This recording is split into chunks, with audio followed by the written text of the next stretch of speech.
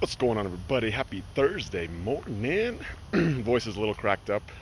Been lots of hooting and hollering at this Chris Crone event, and that's always the thing I forget when I go to these live events is how quick I lose my voice. And it's funny. It's like it's a skill to be able to hoot and holler and use your voice without losing it. And I haven't quite figured that one out yet. But one of the big takeaways from yesterday that almost every speaker talked about was this idea of emotional intelligence, and it being the most important thing. In your pursuit to creating a basically creating wealth and getting what you want to in life. And so one of the speakers, Joseph McClendon, I think his name was, he basically talked about like what is wealth. And most people think of wealth as simply as money, but wealth is really resources, and it's the resources of time, it's the resources of money. It's also the resources of health as well, and we combine and then your relationships, right? So that's really what wealth is. And like, so when you're looking at trying to be wealthy, like, finance is just a piece of that equation. It just gives you more options. But they talked about this idea of emotional intelligence actually being the thing that stops you from getting what you want in your life. Nothing tactical, right? Just like what you have upstairs. And how I've always thought about emotions is more from strength, right? Just like I think about physical strength. Obviously, like, I am very I learned this personal development game through the fitness realm, and so a lot of the analogies I think through are through fitness. And so when it comes to fitness, people think about physical strength. You know, you go to the gym, you work out, you do a bench press, for example, and you do it enough times, enough repetitions, you get stronger, right? So you're able to put more weight on the bar, you become physically stronger. And from somebody myself who's played that game for now over 15 years, I understand what it takes to get really strong physically, right? I've bench over 350 pounds, I've squatted over 450 pounds, deadlift over 550 pounds. Like, I understand how to get stronger physically. But when I was like through this whole process, I've always realized that like there's always been a emotional or a mental component to getting physically strong as well. But what I failed to realize is just how important that emotional strength is for creating money and for creating relationships, and honestly for getting fulfillment of life.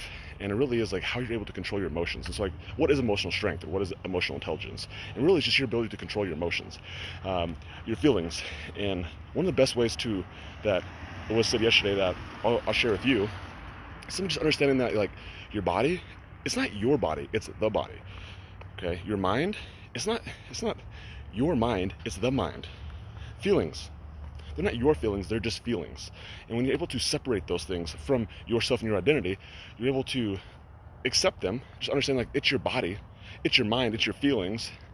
It's the body, it's the mind, it's the feelings, but it's not your mind, it's not your body, it's not your feelings. And so when you don't take quote unquote ownership over those things, you don't take ownership over the feelings or the reactions that come naturally to us. And it's like something like fear, it's a natural reaction. Something like anger, frustration, like those are natural things. But it doesn't mean that you have to own it. It doesn't mean that like you have to hold it and say, you know what, I'm an angry person, I'm a fearful person, I'm scared. You know, that also, now then you put a label on it. And you say, okay, so just because in that moment, like when you actually feel fear, like how long does it really last for? A couple seconds. But then you hold that label and you decide, wow, I'm fearful. And then you gotta look for stories. You gotta look for reasons to justify why you're scared, or why you're frustrated, or why you're sad, or why you are whatever you say you are. And I think that's really powerful to understand, like, you are your limits, right? And we fight for those limits. And when you understand that, like, when you have emotional strength, you're able to detach yourself from those feelings, those thoughts, and you're able to make the right decisions by giving yourself a little space between stimulus and response, and then make the correct response. Be like, you know what? Just because I feel frustrated doesn't mean I have to act frustrated. You know, I can smile, I can be happy, I can act with empathy. And I think that's like one of those powerful things you can do, is actually be able to control your emotions. And that's what I know to be is emotional strength, is your ability to do what needs to be done regardless of your feelings, or being able to change your feelings. And that's another skill that I actually learned from Joseph as well, is like how to change your feelings, like how to change your state. And again, that's part of emotional intelligence as well. Is like, you know, you're feeling down, like, get up, say something like, I'm a badass, right? All of a sudden you smile, you change your state, you put your chest up, and you're instantly be able to change your state, which then once you change your state, then all of a sudden you can act and you can do the thing you need to do, and you can have the thing you need to have. That was his big thing, right? So you think first, you feel second, then you do third, and then you have last, right? And so the big difference is between thinking and doing. There's this thing called feelings, and most people don't feel like they can control their feelings. And so I'm here to tell you that, like, once you understand that you are in complete control over your feelings, you have control over those, and you learn how to maximize your state, how to change your state, how to be productive, and man, you literally can accomplish anything you want in life that you want, because ultimately that's all life is being able to think and then do, and then you get to have, right? Like, you know how to lose weight. It's not complicated, right?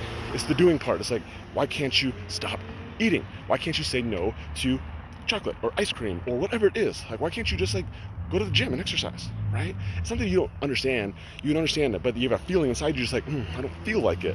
I don't want to, you know? And then you justify with whatever story you tell yourself to create the action of, like, inaction.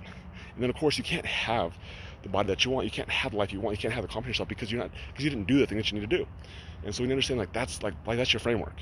It's just being able to control your feelings. That's what emotional intelligence is. And that's why I actually think emotional intelligence is actually far superior than physical intelligence, or physical strength, Emotional strength is far greater than physical strength, because ultimately, like, when you have emotional strength, you can have physical strength, you can have financial strength, you can have the relationships that you want, but it all starts with up here. You being able to truly be in control of your emotions. So that's the message that I got for you today. Hopefully that resonated with you. Hopefully I gave you some value today, and just understanding that, you know what, you can't control your state, you can't control your emotions. When you do, you have to control your life. So my name is Logan Matson, and I'm out for today. Bye.